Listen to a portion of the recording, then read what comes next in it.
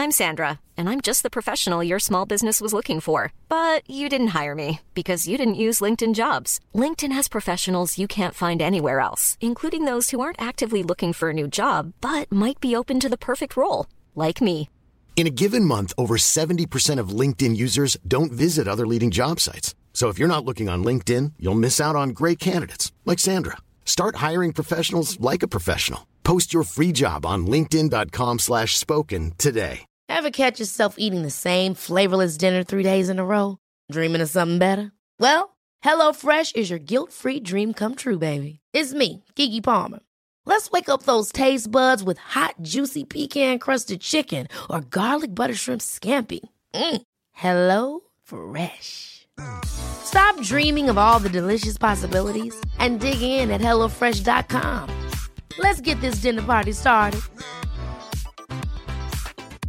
Cool fact, a crocodile can't stick out its tongue. Also, you can get health insurance for a month or just under a year in some states. United Healthcare short-term insurance plans, underwritten by Golden Rule Insurance Company, offer flexible, budget-friendly coverage for you. Learn more at uh1.com. Are you worried about somebody you love a lot? Are you disappointed or upset by their choices, or like your emotions revolve around whether they're doing well or not? Then Detaching with Love is the key to feeling grounded, guilt-free, and at peace. And today I'm going to teach you my 3 steps to loving detachment, so stay tuned. I'm Dr. Abby Metcalf, and I'm a psychologist, #1 Amazon best-selling author, TEDx speaker, and all-around relationship maven with over 30 years of experience helping people create connection, joy, and ease in all their relationships. What's my secret? Well, besides being totally hilarious, I help you think differently so you can approach your relationships in a completely new way. I'm the best deal in town because the tools I teach apply to all your relationships, which allows you to simplify your life and find the confidence, calm, and deep love you've been craving. Combining my hands-on experience and all the latest research, I've created actionable tips and tools you can apply quickly and easily to create lasting change in all your relationships today. So let's get to it. You're back. I'm so happy you're back. Hello, hello. If you don't know that I'm Dr. Abby Metcalf by now, then we have some issues. Woo, today is big because I'm doing something new today. At the end of the podcast today, I'm going to be answering someone's email. And you can email me at abby@abbymetcalf.com, and, with a question you have that you want answered. And what I'm doing is I'm not going to, like, this person didn't want their name used, and I actually emailed with them back and forth a little bit to make, and so I'm just going to give the very general, which anybody could identify with. But if you want your exact question asked, you can just say that in the email. But I'm going to err on the side of not sharing people's personal, your name even or anything. I'm going to err on the side of not sharing that unless you make it explicitly clear that's okay. But today, at the end of the podcast, I'm going to be sharing really about questions about parenting teens, and specifically around some drug issues and stress. So I'm going to be coming in, just for like 10 minutes at the very end, answering that question, which is very hard to do by email. And so if you have one, again, you can write in and I will answer it on the air. There you go. And I'll be doing it again at the end of podcast. So if you don't feel like listening to it, you don't have to. And if you want to, you can, get in there. And I'm going to ask that if you haven't yet, that you check out my YouTube channel. I'll link to it on my podcast page, but you could also go to YouTube and type in Abby Metcalf PhD. That's my thing. And you can find me, and I'd really appreciate you subscribing. We are looking to get over 1,000 subscribers, and I need people to subscribe so that, you know how that is. The algorithm finds it differently. And also there's lots of people who don't like listening to podcasts. They don't, want to listen to me. I don't know why, and would much rather watch a short video. And all the videos are short. They're 10 minutes or less. And they're really just meant, I go I go into some tips, and obviously they're a broad brushstroke. They're not like what you get on the podcast, but it can be a great thing if you really like a podcast and you have somebody in your life who won't listen to it. You can go to the YouTube channel and search, and no doubt you will find a video that they might watch that would introduce the topic that way. So how do you like that? Okay.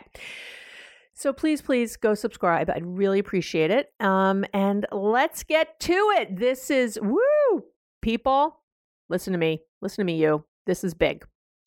I get probably more questions about loving detachment than just about anything. And I had this wonderful conversation. I have a dear, close best friend.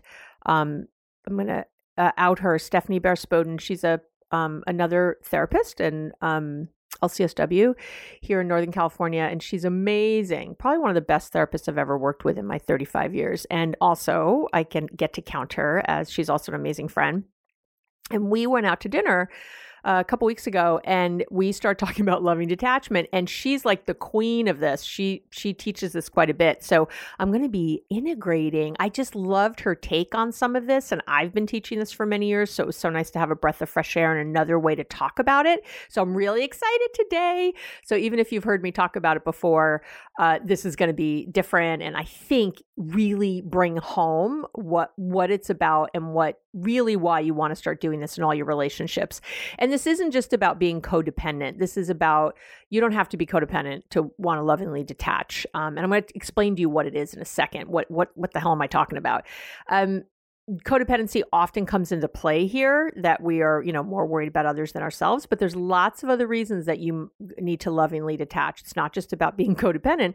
It's really about what I was talking about. If you have any relationship where you walk away feeling guilt or just not at peace, not peaceful about it. So that could be a boss or a coworker or a friend or an aunt or your sister or mother, whoever.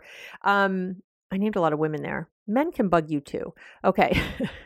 So whatever that is, if you're having those feelings in any relationship today, is seriously going to help you. Even if you did one of the three things I'm going to tell you, the kind of 3 steps that I look at. So, okay. So let's start with what loving detachment actually is and isn't. I'm just going to briefly do this, and we're going to jump into the steps. Today's going to be, I'm going to try to make it a little quicker than usual. So that we can get to the questions at the end. So because there's a lot of myths about loving detachment, and the biggest one I want to dispel right now, that loving detachment is not tough love. It's not. I'm not 100% sure what tough love always is, but I know it's not loving detachment, because really loving detachment is much less harsh. It's more flexible. It's not so black and white. And that's what always has appealed to me about it. Tough love feels like you lay down the law and that's it. And no matter how much it hurts. And loving detachment is love. It's love. So that's why you don't feel guilty. And that's why, you can move through those yucky feelings. And I found often over the years that people who were kind of subscribing to tough love realized that they were having a hard time doing it. It's because, it's not, I don't know that. Yeah. Anyway, if you do tough love and it works for you, God bless. You're probably not listening right now. So I'm all about the loving detachment. And there's basically 3 steps to understanding it and learning how to do it consistently. And I'm going to just go over those right now. And the 3 are that you have to understand your own motives, you have to learn acceptance, and you have to create clear boundaries. And I'm going to talk about boundaries in a whole new way today that I hope you really understand differently. So again, I'm really excited because I think you're just going to love. And I know I teach this to my clients and they do really well with it. So I feel like you will too. Okay. And right now, so get yourself centered. What are you thinking right this minute? Right this minute. Are you noticing you're feeling a little anxious or worried? Are you going to feel judged? I'm not judging you. I love you. I mean that every time I say I love you. And I hope you can hear that. I love you. I'm not judging you. This isn't about that. So don't judge yourself. I wish I'd done it differently. Or no, we're not regretting. We're not anything.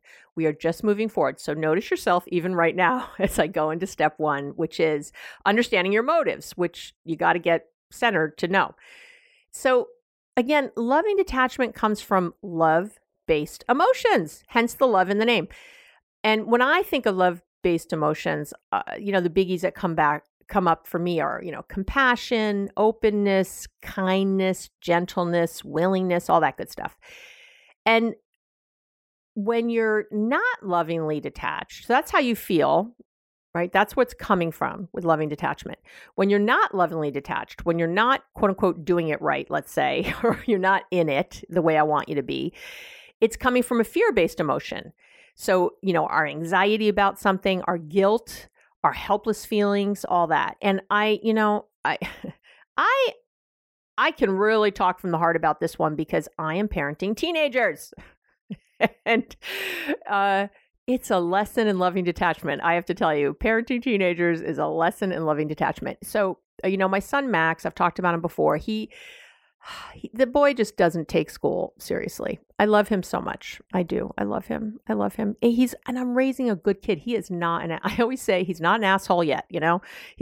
Every year that goes by, he's 17. He'll be 18 in August. Every year that goes by that he's not a jerk, I'm pretty happy. He's really a lovely human. And I want to shake him hard because he is not doing well in school and does not put much effort into schoolwork and really isn't, of course, so that, isn't doing well. So that brings up all my stuff, right? Come on, bossy Jewish mother who's got a friggin' PhD, come on. Schooling was my way out, was the answer. And it's the one thing that I, really always sort of had, even through my drug addiction and other things and my misery, because I knew it would offer opportunities for me. And when I'm watching my son, my little 17-year-old boy, make choices that I know are limiting his future choices. The research says it. I say it. Everything says it, that, that he's limiting what could be so many choices for him by making this choice not to work hard right now. And he's decided in his brain that he's not good at school and that's just not for me. And, he's, so he can cop out easily. See all my judgment? I know I'm judging. I'm not supposed to. I'm supposed to be teaching you loving detachment. All right. So I'm going to practice it right now. So I feel all that, right? And I feel guilty and I feel like a shitty parent that I haven't been able to figure out the key to getting him motivated for school. And when I say we've tried everything, we haven't sent him to military school. It's the only thing we haven't done. We have tried everything, therapy and tutoring and private school and public school. And, we've had him tested and we've tried, giving him things. We've tried taking away things. There's just, you might imagine, right? We've run the gamut on what we've tried and nothing has worked. Nothing has changed his mind or changed what's happening. Sometimes things change in the short term, but nothing has really changed in the long term. So, I have to continually work on lovingly detaching from what Max is doing, from these choices he's making. It doesn't mean I don't still actively parent my kid, okay? I actively parent the hell out of this kid, okay? I don't know if of course I do. But parenting is a lot more than, telling kids what they're doing wrong and that they shouldn't do this or should do this. Matter of fact, I think that shouldn't be much in parenting at all. So it means that I keep checking in with my own anxiety, my own fear of his future, and make sure that that's not what's driving my thoughts, feelings, and actions with him. Excuse me. I can become very easily controlling, frustrated, angry. And what happens when I speak to him from that place is we have less communication, more digging in on his side, and really a worsening of our relationship, right? He stops trusting me because he feels like I'm always trying to control him or manipulate him. And that is going to be worse for him to not have a parent that he trusts, right? Or, because obviously his dad does the same stuff, but I'll just speak for me. So that's the last thing he needs. We all know that's the last thing our kid needs. Yet our frustration and all that stuff is driving the conversation. So I have to get in touch with my motives all the time. And, again, I trace that back to not feeling like I did enough as a parent. I should have done this earlier. I should have done that. You get the idea, right? It's my own insecurities that end up driving the bus. What's going to be later? I see him in a box living under a bridge, with nothing. I go to, my own negative thinking. I go to these crazy places instead of really, well, I'll get to that in a minute. Okay. So, so that's not good. So I have to understand my motives when I'm connecting or when I'm trying to connect with him. What is this coming from? What is all this doing that I'm trying to control? And now another motive you might have is low self-esteem. And that's certainly, again, linked to my feeling like a crappy parent, but sometimes. But that might be your motivator too. And maybe you only feel good when you're feeling needed by others. You got to check in with that. Maybe you're so busy and saying yes to everything and helping everyone because that's the only way you feel good in the world. But I want to remind you that, it's fine. I really love when a client is doing well. I mean, who wouldn't? It feels good. I'm not going to lie. It feels good. And I don't own it though. I know that it's the client's work because I got to tell you, I say the same stuff to a lot of clients. Some of them do it, some of them don't. And so it's, I can't own the win because I also can't own the loss. If someone doesn't get it and isn't doing well, I definitely feel responsibility in that relationship, but I don't feel more than the other person, right? That's, again, that codependency, who's working harder kind of thing. And so feeling good, that's okay. We're allowed to feel good when people do well. I'm allowed to feel good if I, donate something to the online auction at my kid's school and it brings in a lot of money. That's great. It makes me feel, that's good. It's okay. But if you're over controlling someone, but if it's in a person and you're over controlling them, overly controlling them, if you're infantilizing them, that's kind of what you end up doing, is treating them like, an infant, or you're protecting someone else. You're protecting them from, like I'm trying to do with Max. I'm trying to protect him from these future choices, from this future that he's creating. But when we go overboard with that stuff, you're effectively telling them that you don't believe in them. So when I get into that crazy space with Max, I take over his life or try to, I am telling him I don't believe that he can take over, that he can man the wheel. And that's really a problem. You're really telling them that they can't make it on their own and that they need you. You're subtly undermining them ever standing on their own. And here's the part that might be most difficult to hear, that might be happening, is you might be doing this on purpose. Unconsciously, not consciously. You're not consciously doing that. You would never hurt someone you love like that. It's not what I'm talking about. But we sometimes want others dependent on us to give our own lives worth and meaning, or, so that we don't feel guilty, or so that we don't have to focus on our own lives because we're so busy with their lives. Again, obviously, you would never consciously hurt someone you love, but your unconscious is very sneaky and often has its own agenda. I will tell you, at least mine does. So I just want you to remember that every time you step in to take care of someone else's life or their choice, you deprive them of the opportunity to accomplish something and feel good about it. That's what you're doing. And I know this is hard if you have, let's say, someone in your life who has a mental illness or a drug dependence, or, something that, or, a kid, or your kid, kids don't have brains that are fully functional. They don't. So I get it. This is why I love loving detachment, because it's not so black and white. It's just not. It's not so, one or the other. It's not just lay down the law and you have to deal with it, because there are so many nuances to life. There are so many pieces. But I will tell you that the vast majority of times when I feel like I have to question people's motives aren't because someone's mentally ill. It's because they're feeling guilty. They feel guilty as a parent. That comes up a lot. They're anxious. They're worried about the other person. They're worried about how it will reflect on them. Something like that. That it's actually very selfishly motivated on a deeper level. And I say that with all the love. Again, I really love you. I'm not judging you. And I'm always going to speak straight to you. I'm not going to sugarcoat it. So, and sometimes that's enough. When I've said that to people, that's actually been enough to finally, when I've told a parent that they're being selfish with their adult child by deciding how they should live and what they should do and trying to manipulate that, it's finally gotten them to stop doing the thing they're doing, because they do love their kids. They don't want to be doing that. So okay. So the bottom line before I get into and I'll give you a little tip for this, but the bottom line is fear never helped any relationship. I say it all the time. And your own fear-based emotions, guilt, shame, worry, anxiety, resentment, anger, helplessness, insecurity, they're not going to help any relationship you're in.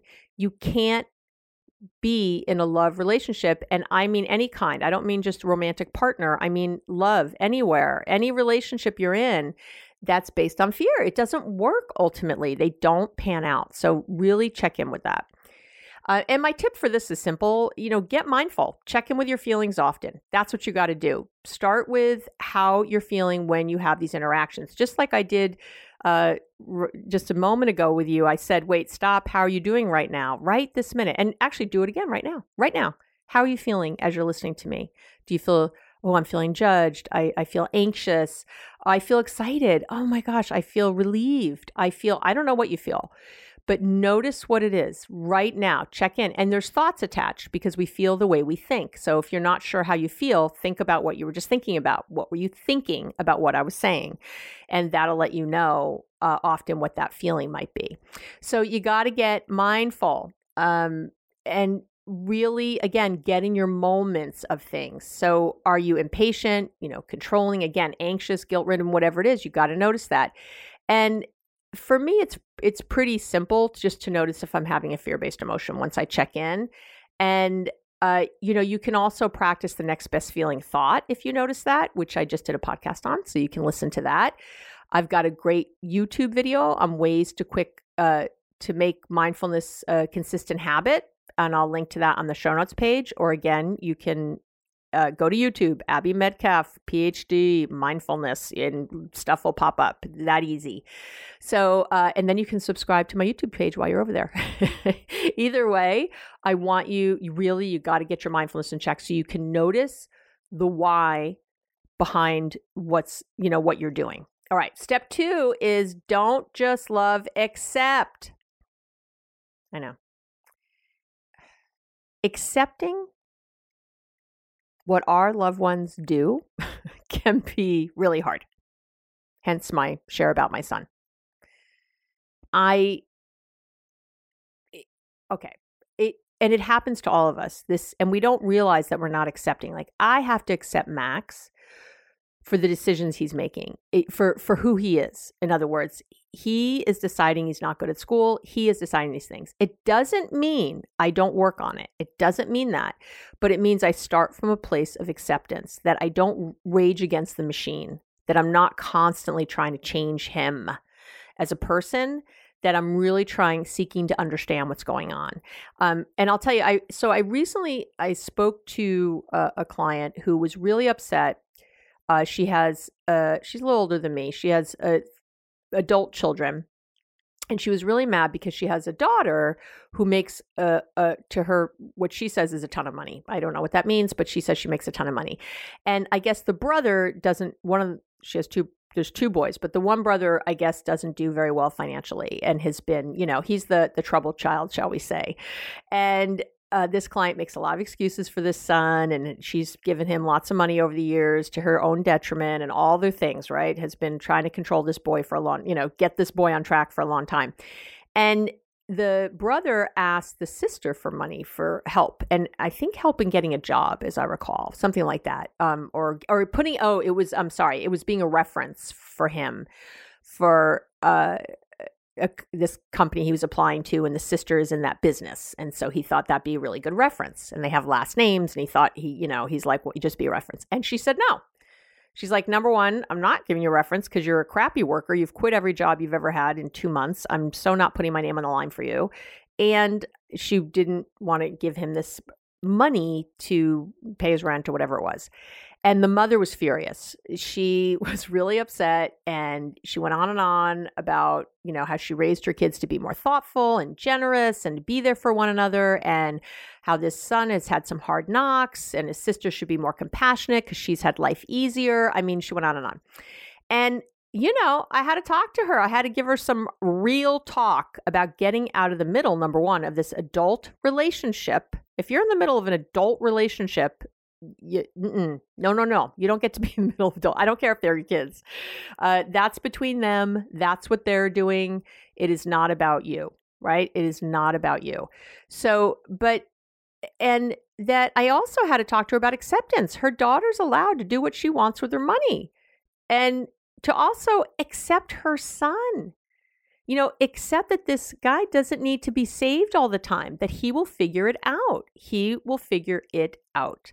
I had another client years ago who she had an alcoholic brother, and she and her other sibling and her other brother were paying for this brother. They kept giving him money every time he asked. And he was, in his 40s, and he's asking for money, and they're paying his rent. And it went on for years. And he had, I guess, kind of sucked the mom dry of money. And it was bad. It was pretty bad. And he was a hope to die alcoholic. This poor man, this poor guy. I mean, I felt terrible, but was making, was refusing treatment, would not go. And I counseled them for a long time. I even worked with her brother and her, counseling her to stop giving him money, that if he was ever going to go get treatment, it was going to be because he had no other choice. If he had all these choices, if they kept paying his rent, that wasn't going to work. And I said, if you're going to pay for anything, tell him that you'll pay for treatment. Tell him that you will pay for him to get help, but not to keep, drinking. And he lives in a cold state. I don't remember which state, but like Michigan or something. He lives in a place that's very cold, Wisconsin, something. And this sister and brother were terrified that this alcoholic brother, was going to end up, dead, from freezing, and he needs a place to live, and da-da-da. And I was very clear with them. I said, he will figure it out. He will figure this out. But what you're doing isn't helping him. It's not helping. What you're doing is not helping. We know this. You've been trying for years. You've been trying every different tact of it. And not only is it not helping, he's getting worse. And he did. He got worse and worse and worse. He used to be able to kind of keep a part-time job, and, and it got worse and worse. He was just becoming more and more unraveled. And they finally stopped with the money. And he, by the way, he wasn't talking to them much anyway. He was pretty much only calling when he needed something, but he's pretty much stopped talking to them, which is sad. And I did tell them, I'm like, I hope you keep trying to talk to him. But, it's been years now. It's been, 5 years maybe since they did that. He's fine.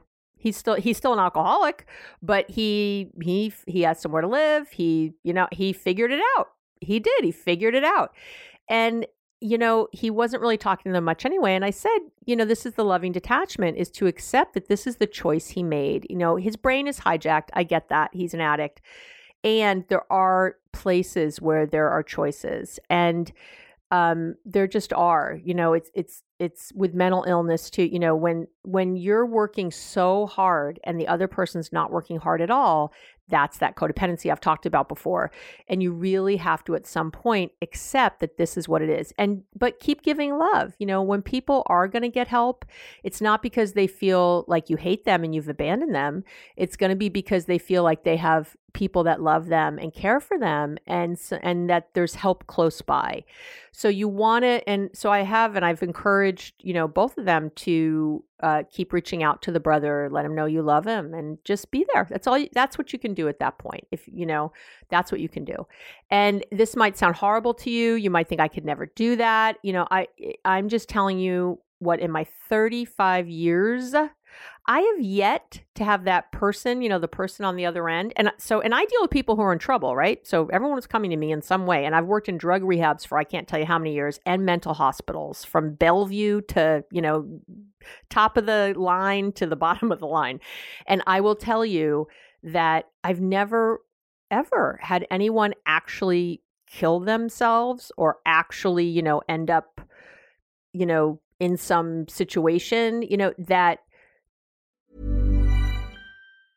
Ready to pop the question and take advantage of 30% off? The jewelers at BlueNile.com have got sparkle down to a science with beautiful lab-grown diamonds worthy of your most brilliant moments. Their lab-grown diamonds are independently graded and guaranteed identical to natural diamonds. And they're ready to ship to your door. Go to BlueNile.com to get 30% off select lab-grown diamonds. That's BlueNile.com for 30% off lab-grown diamonds. BlueNile.com. Ryan Reynolds here from Mint Mobile. With the price of just about everything going up during inflation, we thought we'd bring our prices down. So to help us, we brought in a reverse auctioneer, which is apparently a thing. Mint Mobile Unlimited Premium Wireless. How to get 30, 30, bit to get 30, bit to get 20, 20, 20, bit to get 20, 20, bit to get 15, 15, 15, 15, just $15 a month? Sold! Give it a try at mintmobile.com/switch. $45 up front for 3 months plus taxes and fees. Promo rate for new customers for limited time. Unlimited more than 40 gigabytes per month. Slows full terms at mintmobile.com. Couldn't be, that then they couldn't finally help them. And people have ended up in jail briefly. That has happened, things that you think, but you know what? Maybe this person needs jail to finally change their life. I don't know. You're deciding, you're deciding, what's best for them. And at some point you have to stop. You have to pull back and decide that you don't know what's best for them. And again, really, but I don't want you to pull back and not speak to them. I want you to pull back again with love, to truly accept where they are. Again, doesn't mean you don't work on it, doesn't mean you don't show love, doesn't mean that you don't ask them questions about how they're doing. It means that you pull back some. And you got to get past what's fair, what you think is fair or right. That often gets people really hung up. And so I always, my old, do you want to be correct or effective? Effective to me, and a lot of times, is for me to just be at peace, for me to feel like I've done all I can do. I have to step back and just give love to this person. And if I can be at peace on the other side and not try to control everybody around me, then that's a good day for me. So, and I want to remind you, you can have peace no matter what other people are doing. I know it sounds impossible, but it's very, very true. And again, it comes from these steps. It comes from loving detachment. Doesn't happen overnight. And I'm not saying I don't have moments of upset and all that good stuff, but overall, I have something I can come back to. And there's a great, I've shared this before, there's a great loving detachment exercise by Martha Beck, who's kind of like the queen of loving detachment. And it's this little exercise where she says, you think of someone you love who's you feel is causing you to feel worry, or, when you think about them, you're worried, you feel anxious, you're angry, you're sad, you're resentful, something like that. So you think of that person, and then you identify what that person should do to make you happy. And you use this sentence: if only, I'll use it here. If only blank, or if blank would only blank, then I could feel blank. So I'll use it with this situation with the, this mom and her kids. If only my daughter if my daughter would only listen to me, then I could feel happy and stop worrying. And I could do that with Max. If only Max would listen to what I'm trying to tell him. If only Max would, if Max would only work harder at school, then I could feel happy and stop worrying. Right. And what you do is you delete the first part of the sentence. So it reads, I could feel. So you just say, I could feel happy and stop worrying.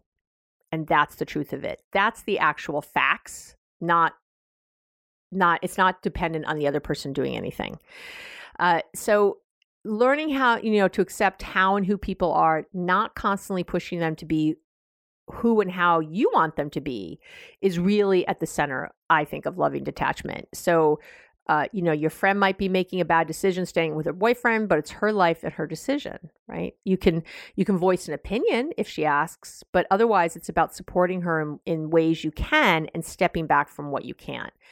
And I've talked a lot about unconditional love versus unconditional acceptance, and people only truly feel loved if they truly feel accepted for who they are. And again, I did a fabulous little YouTube video on that, which I'll link to on my podcast page. AbbieMetcalf.com/podcast. You can come to this show. This is episode 139, Loving Detachment. Or you can find it on my YouTube. But there you go. All right. And then step 3, now we're getting to the meat and we're almost done. And this is, and my tip really for number 2 for the acceptance is to do a loving kindness meditation. I have one on YouTube. I have one I've linked to in the show notes before. I'll link to it again.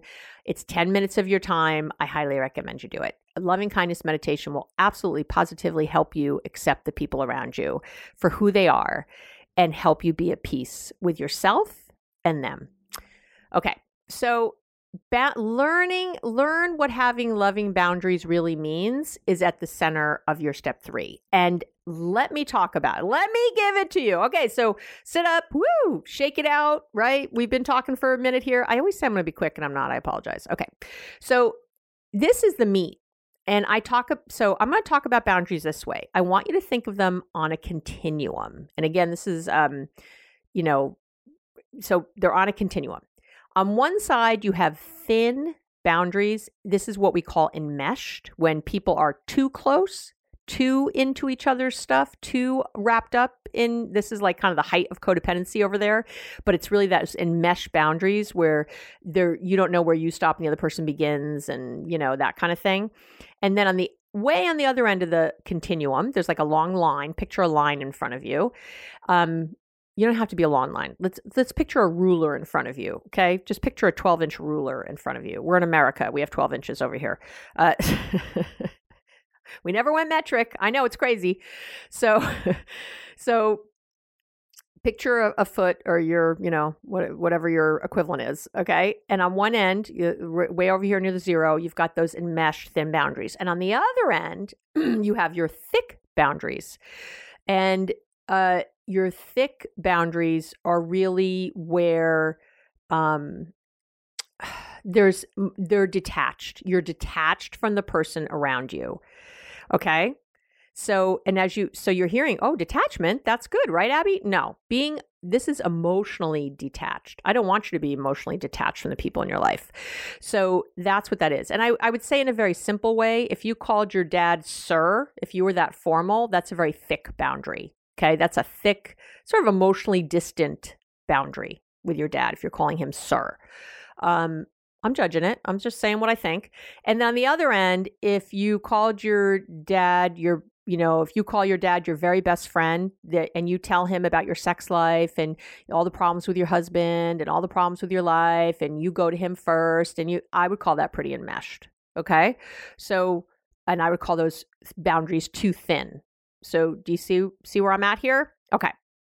And loving detachment is all about knowing, really, so where you are in the continuum between the two. And it's really always about leaning in. So if you're way on the thick side, you want to lean in. You want to lean towards being more connected. And if you're on the thin enmeshed side, you want to lean towards having a little bit of a thicker boundary. Do you see what this is? That's why it's not so black and white. That's why this is not tough love. It's about leaning away from this, or leaning in. I don't want to lean away. Leaning in and towards this healthier, loving detachment. So there's a little detachment, but there's a little love. You got both going on. And there's no exact right spot to be, right? Loving boundaries are flexible to a point. And we're going to talk about that, because people often hate this part. They're like, no, they can't be flexible, because folks get lost in that. But I don't want you to be afraid. I don't want you to be afraid of your emotions or your boundaries. This is a practice. This is a skill. And like any other skill, you get better as you do it. So don't expect to be perfect at this. You will not be. I'm not perfect at it. And I've been doing it for friggin' years. You just get aware and keep working on it. Okay. So, and loving detachment really means these boundaries are about loving yourself. This means you don't hate yourself. You don't think you're a lousy parent or a lousy friend. You don't have low self-esteem. You've got good self-esteem. You don't, talk shit to yourself, tell yourself what a piece of crap you are because you made that bad decision 10 years ago. It's about love of yourself and other people, and obviously the people around you. It's about being very present and in the moment with your emotions, so you know what's coming up for you. So we're getting back to that steps 1 and 2, right? And so those thin and mesh boundaries, either end of the spectrum is fear-based. Okay? Either end. Those thin and mesh boundaries are fear-based. Right? They are really grounded in a loss of self. Where do I begin and the other person begin? Where do I end and the other person begins? And low self-esteem, as I already talked about. And again, big time codependency living here. I'm all about you, my relationship to you, how you're doing, what you're, that. Those thick detached boundaries on the other end of the ruler are also fear-based. And on this side, you're often withholding your love and affection, you're literally, this is the side of abandonment. You're abandoning the other person emotionally and sometimes physically, but definitely emotionally. That's that distance. You're saying to them, I'm not connected to you emotionally. And what happens a lot that I see is that people, so either side, sometimes in people who are on the enmeshed side, the thin boundary side, when they're trying to control others and they don't do what they want, they jump to the other side, to that thick detached boundary. If you're not doing what I like, then I'm not going to be nice to you. I'm going to abandon you. I'm going to disengage. I'm not going to talk to you. I'm going to withhold my love. I see that a lot. And that's a problem. And that really lets you know how fear-based both are. Neither is secure. What happens in those thick boundaries is when you can't control someone else, you stop trying, you give up, you become disengaged. So again, it's mean. It's not nice. It's mean.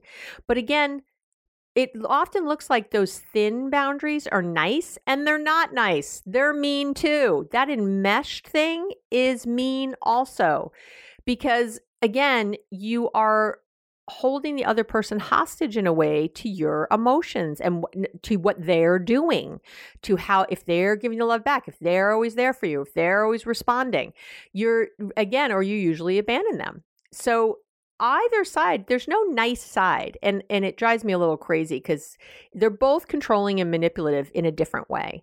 And they're both kind of mean. They're not caring. You're not really putting the other person first. You're putting your own needs first, your own needs for distance, your own needs for for validation, whatever it is. And again, I'm saying that with love. This isn't about judging yourself right now. This is about being honest and looking at yourself and having a good self-evaluation.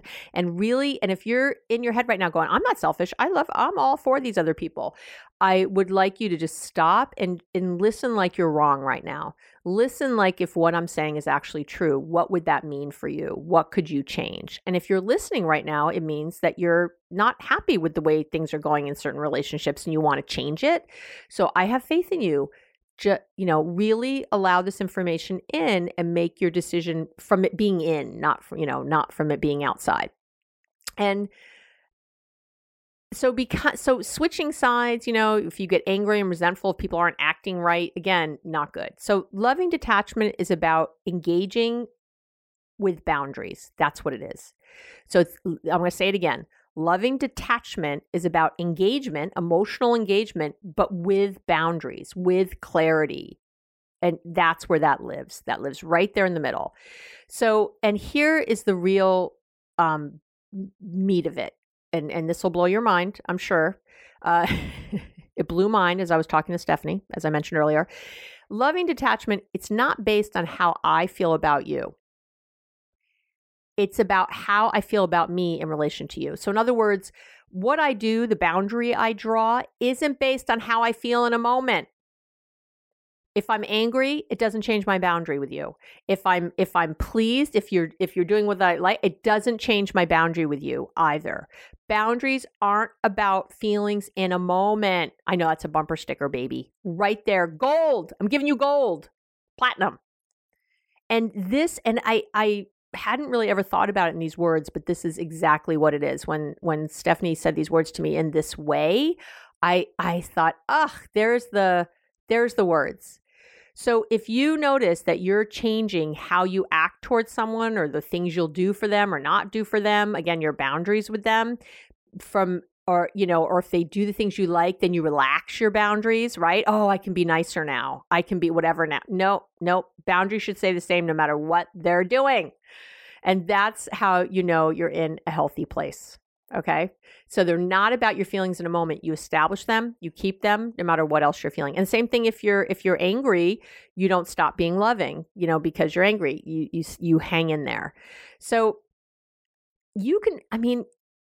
it's remembering that you can feel compassion for someone else without having to act on it. You can be there for another person without taking any action or saying anything. That for me was always a revelation. So, and sometimes the best help you can be is just being, supportive. in silence, just shutting up.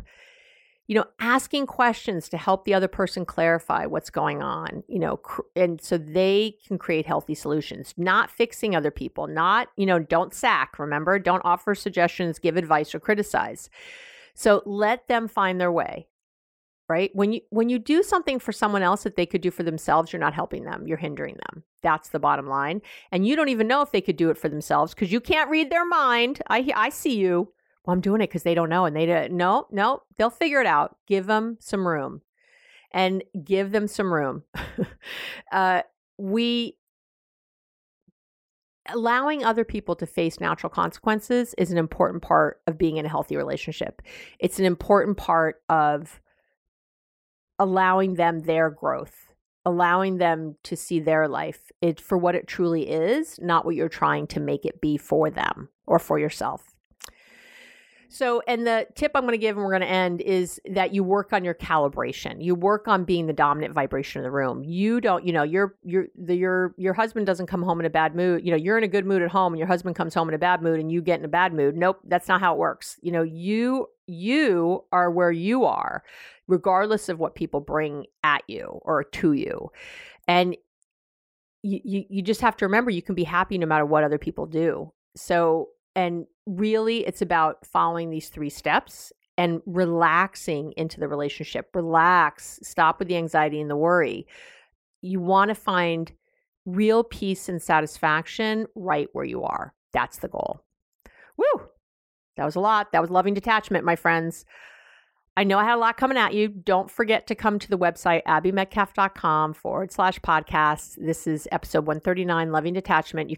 And that's where you'll find the show notes, the notes I write up about it. There's also always a blog post on the blog post page if you want to read through, more, but you can get to all the links and all the things right there from the show notes page. So I love you. I know this is hard stuff. I really appreciate you sticking with me. And I'm going to move on now to talk about kind of this parenting teens question. So if you're done and don't want to hear about that, have an amazing week and I'll talk to you soon. Okay, you're still here. Hello. Hi. Nice to see you. Nice to be with you. Okay, I feel like we're huddled now in this small little place. So I just want to give some information about, so the question, I had a few of these actually, where some of them are about, kids who are smoking pot, teenagers smoking pot. And I've had this issue with my kids trying pot or alcohol. And really about their anxiety, depression and anxiety or mental health issues with kids, with teens, and because they seem very stressed, I know, and they can seem very depressed. And I just want to lay out a few things and then give a few quick tips, okay? All of it from the research, as always. So I need you to hear first that the teen brain is very, very different than an adult brain. It really, really is. How it's built, what it does, where it's at. Teens are not, we call them young adults, but they really aren't. Your brain isn't fully developed to your mid to late 20s. And the parts of your brain that are developing are very, very important that happen in your teen years. And they're really the ones that kind of make us a rational together human. And so because those aren't developed, you can't expect your teenager, no matter how mature they seem or anything else, to act like an adult, because it's like they can't. They just don't have the hard wiring. There's a wonderful book by Frances Jensen called The Teenage Brain. And she's at U of Penn now, but she was at Harvard for years. Anyway, it's a wonderful book. It came out a few years ago, The Teenage Brain, if you want to do that. But let me give you just a few pieces I want you to really hear. So our frontal lobe, the parts of our brain, our frontal lobes, our cerebellum, and our hippocampus, they develop the slowest. And they're the most sensitive to drugs and alcohol. So I'm going to start with some drugs and alcohol stuff. Alcohol and drugs hit teen brains harder. There's more receptors in the teen brain to bind to. Teen brains are built for learning. That's what our young brains are built for. So, and using drugs is a form of learning. You learning something. It's like if they play video games nonstop or anything else. Anything you direct a lot of your attention to, you're going to learn. And so you really want to keep that in mind. And their frontal lobe, where all their good thinking, your prefrontal cortex lives there. So all your rationality, your problem solving, your long-term planning, all that good crap, that's not fully connected. Their frontal lobes are literally not fully connected. So it takes a longer time to access any healthy information or make informed decisions. Their brain is more sluggish, is really what it is. And thinking about other people requires insight, which requires fully connected frontal lobes. So your teen is not actually a sociopath. They may seem very selfish and very full of themselves, but they're not a sociopath. So I just want to say that. So overall, there's really no amount of drugs or alcohol that is safe for a teen brain. And we know that the longer until a first drug or drink, the first sip, the first try, the better your chances are of your child not becoming addicted to something. And yes, they can become addicted to pot. So for me, I'm just always, I know that my kids will, drink or do drugs later, I guess, or whatever. But my job is to keep that as far away from them as possible. And that is where I get pretty controlling and very black and white. I'm all over that stuff. I feel like most of parenting, here's what parenting is, I think. It's allowing our kids enough rope to take risks and to learn, but keeping them from making a decision that will have long-term negative consequences, right?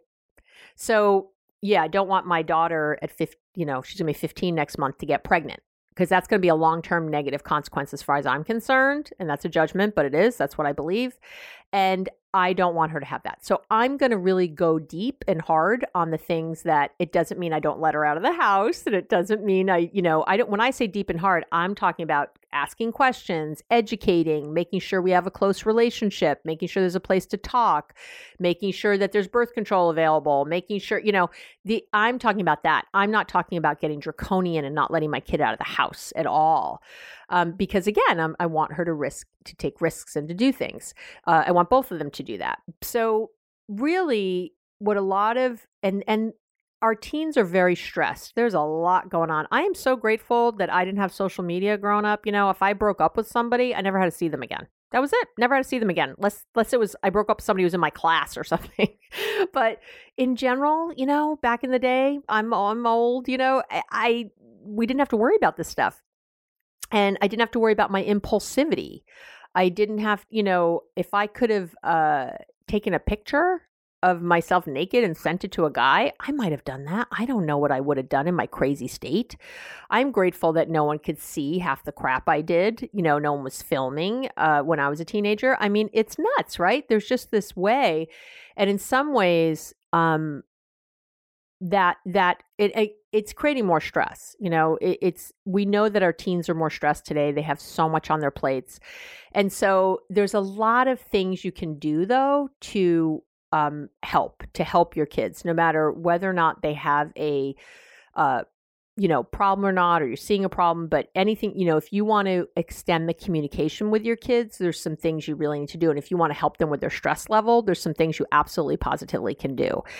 And so number one is, don't deny or dismiss your kids' fear or distress. If they're freaking out about a math test, don't go, oh, it's okay. Don't worry. You did fine last time. Don't do that. Stop that. What you want to do is, this is the say yes first tool I've talked a lot about, but basically they think a tiger is about to eat them. That's what their brain is doing. So you don't want to say, don't worry about the tiger, but you don't want to escalate either. You don't want to escalate it. So you don't want to go, oh my God, a math test? That's horrible. You don't want to do that either. But you do want to show empathy. You do want to, again, match emotion, but that's showing empathy, but not tone. So you might say, oh God, another math test? Oh, that's a lot. There you go. You showed empathy. You validated their emotion. You might say, oh, I'm so sorry. God, I feel like you have so many tests this week. I can feel the stress of that, that you have to your debate team has to, you have to get up in front of 50 people and talk, whatever they're saying. Do not do the parent thing of it's going to be okay. To them, it's not. And when you do that, they think, they think you're crazy and they stop listening to you. because they know it's not going to be okay. They're exaggerating. I know it's going to be okay, maybe ultimately, hopefully, but in their heads, it's not. And when you say it is, when you give those, it's okay, you've done this before, you're going to be all right, don't worry about it, forget it. It does and it does the opposite because you're watching them escalate in front of you. So stop it. So you want to show the empathy. You want to match emotion, but not tone. You want to say yes to the emotion. It doesn't mean you agree that they should have it. You do, maybe you think they're overreacting, but you are accepting them. We just learned about acceptance. You have to accept that this is where they are right now. This is where their brain development is. And you just have to be there. You just have to be there. So, but in the same way, don't get trapped in their bad mood. If they're in a bad mood or they're depressed, don't get trapped in that. You really want to approach all situations with your kid with a reassuring and optimistic sense that something can be done. That's what you're trying to approach them with. And again, that doesn't mean like it's going to be okay, we're great, but you need to have that, first that empathy, and then you can come with the problem solving. And you, again, should not be sacking. No suggestions, offering advice, or criticizing. You got to ask them questions. You have to connect first emotionally. What do I always say? You have to connect to correct. So you have to connect first emotionally before you go there. Really think about their emotional life. Okay. So, and their ability to do something, to be there. And so what you want to do is also, this is the Carol Dweck's work on growth and fixed mindset. Mindset, by the way, to me, the only parenting book anyone ever needs. Such a good book by Carol Dweck, Dweck. And her research is impeccable, but basically when you talk to kids in a way that you tell them that you're smart, you're pretty, you're this, you're talented, you're athletic, they see that as a trait. And then when they have a hard time at school, let's say if you always told them they're smart and then they're having a hard time at school, it doesn't give them any room to do anything. Well, if I'm smart and I'm having a hard time, then I'm just going to quit because I can't figure it out. So either I'm not smart, which I don't like to hear, or I'm just going to not play. I'm just going to not do this. And instead, you want to praise them for effort, not for traits. So you want to, hey, you got an A. You worked really hard for that. I saw you studying. You really put in a lot of work. Good for you. Or if they got a B, but or C and they worked really hard. Same thing. Wow. I know you didn't get a great grade yet. Yet is the best word for teenagers. It's the best word for people. I know you managed to get a good grade in math yet, but I'm watching you work hard, and that's really what it's about. That'll get you there. When kids believe, and when anybody believes it's their effort that's going to get them from A to B, then they're going to put in effort. We all know that if they put in effort, they will see something will happen, something will shift. If nothing else, a teacher will see their effort and give them a better grade because of that. That happens all the time. So no matter what, using that word yet, you don't have this yet. You haven't gotten there yet. It lets them know they can get there. That's that optimistic and sense. That's what I'm talking about there. And it lets them know you're on their team and you're behind them. And it lets them know you can be part of problem solving if they want, right? If they want. The other things I want, so really focusing on that growth mindset, the effort, that they always have the ability, it's just not here yet. And getting away from you're smart, you're smart, you'll do fine. Forget it. That's you're using a fixed mindset and you're dismissing. So that's not what we can do. Okay. The other things I want to just encourage strongly that I don't think parents think enough about are allowing plenty of time. Being too busy is one of the biggest sources of stress reported by teens, that their parents are always, quote unquote, always rushing them. This is a lot of the work from, I'm going to forget her name, Andrea Galvan. I'm really hoping that's her name, at UCLA. She does a lot of work on stress in kids. And one of the primary things they found was that they feel very rushed by us. I really need you to think through if they have to be in 15 activities. I really need you to think through if, they also need to, be the best at whatever, do they have to take a language and 2 sports and a hobby, even if your kid is asking for it, even if they say they want all that? It's very important to really let them know that their worth is also in sitting around, that their worth is also in just being just them. It's not in just what they do. So no matter what, though, allow plenty of time. If it takes 10 minutes to drive to school, don't leave in 10 minutes. Give yourself 15 or 20 minutes. Don't do that one last thing before you leave. I wake up very early in the morning and get all my stuff done. And this is pre-COVID. COVID's a little different right now because the kids are homeschooling, but because I still come to work, but I have been doing it for years where I get up, I do my exercise, I meditate, I do all my things. I shower, I put on my makeup, my clothing, everything is done, down to my jewelry. The only thing I don't have on probably is my shoes. And then I go wake up my children. So I'm not yelling, hey, go, we got to go. Okay, come in here. Okay, we'll cook breakfast. Let's do that. No. And I generally wake them up slowly. I might rub their back. It's a really good time to kiss teenagers. They're helpless. It's a good time to snuggle a little if they'll let you. It's a good time just to hang out. I did this from the time they were pretty young. We used to have snuggle time on the couch when I woke them up. So I'd wake them up. The dogs would come over, we'd have snuggle time on the couch and we'd just hang out because I'd wake them up earlier than they needed to, because that 15 minutes is much better spent like that than letting them sleep the 15 minutes and racing around like crazy people. So really think about that, and think about that just in general in your own life for your own. And that's the other thing you can be doing, is taking care of your mental health so that your stress, your anxiety isn't getting taken out on your kids, and that you're very aware of what you're doing. Exercise is huge. It eats up those stress hormones that kids have flying around. They really need to be doing hard physical exercise. We always joke in my house to ride them hard and put them away wet.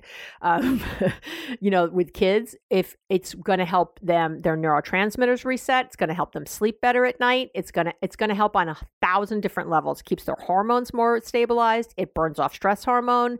It helps them think better. It goes on and friggin' on. So make sure that your kids are really doing something. And if you have to do it with them, that's fine, but make sure. The other thing I'm going to say is, and then I'm going to kind of close out, but really make sure that your kids are on a regular sleep cycle. Teenagers need 9.25 hours, 9.25 hours of sleep per night is optimal. According to all the research. So the closest you can get to that is what you want. If you can go over that, great. But what you want to do is set up a sleep schedule where it's the same every day, even on the weekends. And on the weekends, what you want to do is only allow, you can go up to 2 hours either way and still stay within the sleep cycle. So if your kids normally wake up at 7, they can sleep till 9 on the weekends, but don't have them sleeping till noon. That totally throws off their sleep cycle again. And they can't sleep then Sunday night to go to school on Monday. And then Monday's bad and they're exhausted and they can't, and they're burnt. And then they're sometimes overtired and can't fall asleep. It's not good for them. It's really not. And, these are the years that we have to, try to control them a little more. So try. I understand kids have a lot of homework late, that takes them late into the night sometimes. I get all that. Maybe they have a sport after school and the homework. You're going to have to figure these things out. But you cannot make up all the sleep debt on the weekend anyway. So you got to figure it out. How are they going to get their sleep? Do they have to take a nap? Like, what do you have to do to make that happen? What can happen in the course of their day? Can their school schedule change somewhat? What can it be so that they can get done what they need to get done, but still get adequate sleep? And I've had kids who parents thought had a mental health issue, literally. And it was finally realized that the kid wasn't sleeping. Of course, you look like you have a mental health issue. You look depressed. You look like you're on drugs. You look like a lot of things if you're not sleeping. You can't focus in school. They thought he had ADHD. It went on and on. And they finally figured out he wasn't sleeping. He was up all night. He had his devices in his room and it was bad. So, and I will say that, try not to have, don't have electronics in kids' rooms. Certainly don't have them in there overnight. It's like having a plate of brownies in your room all night. It's impossible to say no to. So really, think of limiting that. All right. So that's it. Those are my little tips for this. If you have a more specific question or something else you want answered, as I've mentioned, or if I didn't answer what you wanted, write in with something more specific, and I am happy to get to it next time. I love you. You're a great parent. Do not doubt yourself. You're doing it. You're listening here, so I know you're doing the work. All right. Have a great week, and I'll talk to you soon. Thank you for listening to the Relationships Made Easy podcast with wonderful me, Dr. Abby Metcalf. And I've got 2 quick things to say. Just give me 1 more minute. First, I love spending this time with you, and I work hard to make sure every single episode is going to help you move from any feelings of frustration or resentment or anxiety to that connected, hopeful, confident. That's always my goal. So if you have any ideas for a future episode or just want to say hi, let me know what the podcast is doing for you. Anything, you can email me at abby@abbymetcalf.com. How simple is that? And the second thing I want to say is if you like the podcast, you're going to go crazy for my book. My book is really good. I'm really proud of it. You can find it on Amazon or on my website under the shop section on my website at abbymetcalf.com.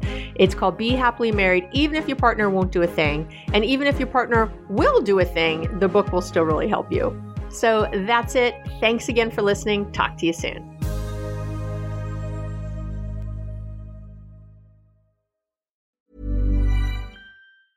Ever catch yourself eating the same flavorless dinner 3 days in a row? Dreaming of something better? Well, HelloFresh is your guilt-free dream come true, baby. It's me, Keke Palmer. Let's wake up those taste buds with hot, juicy pecan-crusted chicken or garlic butter shrimp scampi. Hello Fresh. Stop dreaming of all the delicious possibilities and dig in at HelloFresh.com. Let's get this dinner party started. Imagine the softest sheets you've ever felt. Now imagine them getting even softer over time. That's what you'll feel with Boll & Branch's organic cotton sheets. In a recent customer survey, 96% replied that Boll & Branch sheets get softer with every wash. Start getting your best night's sleep in these sheets that get softer and softer for years to come. Try their sheets with a 30-night guarantee. Plus, get 15% off your first order at bollandbranch.com. Code BUTTERY. Exclusions apply. See site for details. Hi, this is Kristen. And this is Jen from My Mom So Hard. And we're here to talk about By Heart. Do you remember when you were nursing and you were like, I want to give the best thing I can to my baby? Well, we've got that for you. It's called By Heart, and it is a infant nutrition company built from the ground up to deliver real innovation on behalf of babies and parents. Curious about By Heart? Redeem your welcome offer at byheart.com/podcast with code MOMS20 for a limited time. Additional terms and conditions apply. Tell them My Mom So Hard sent you.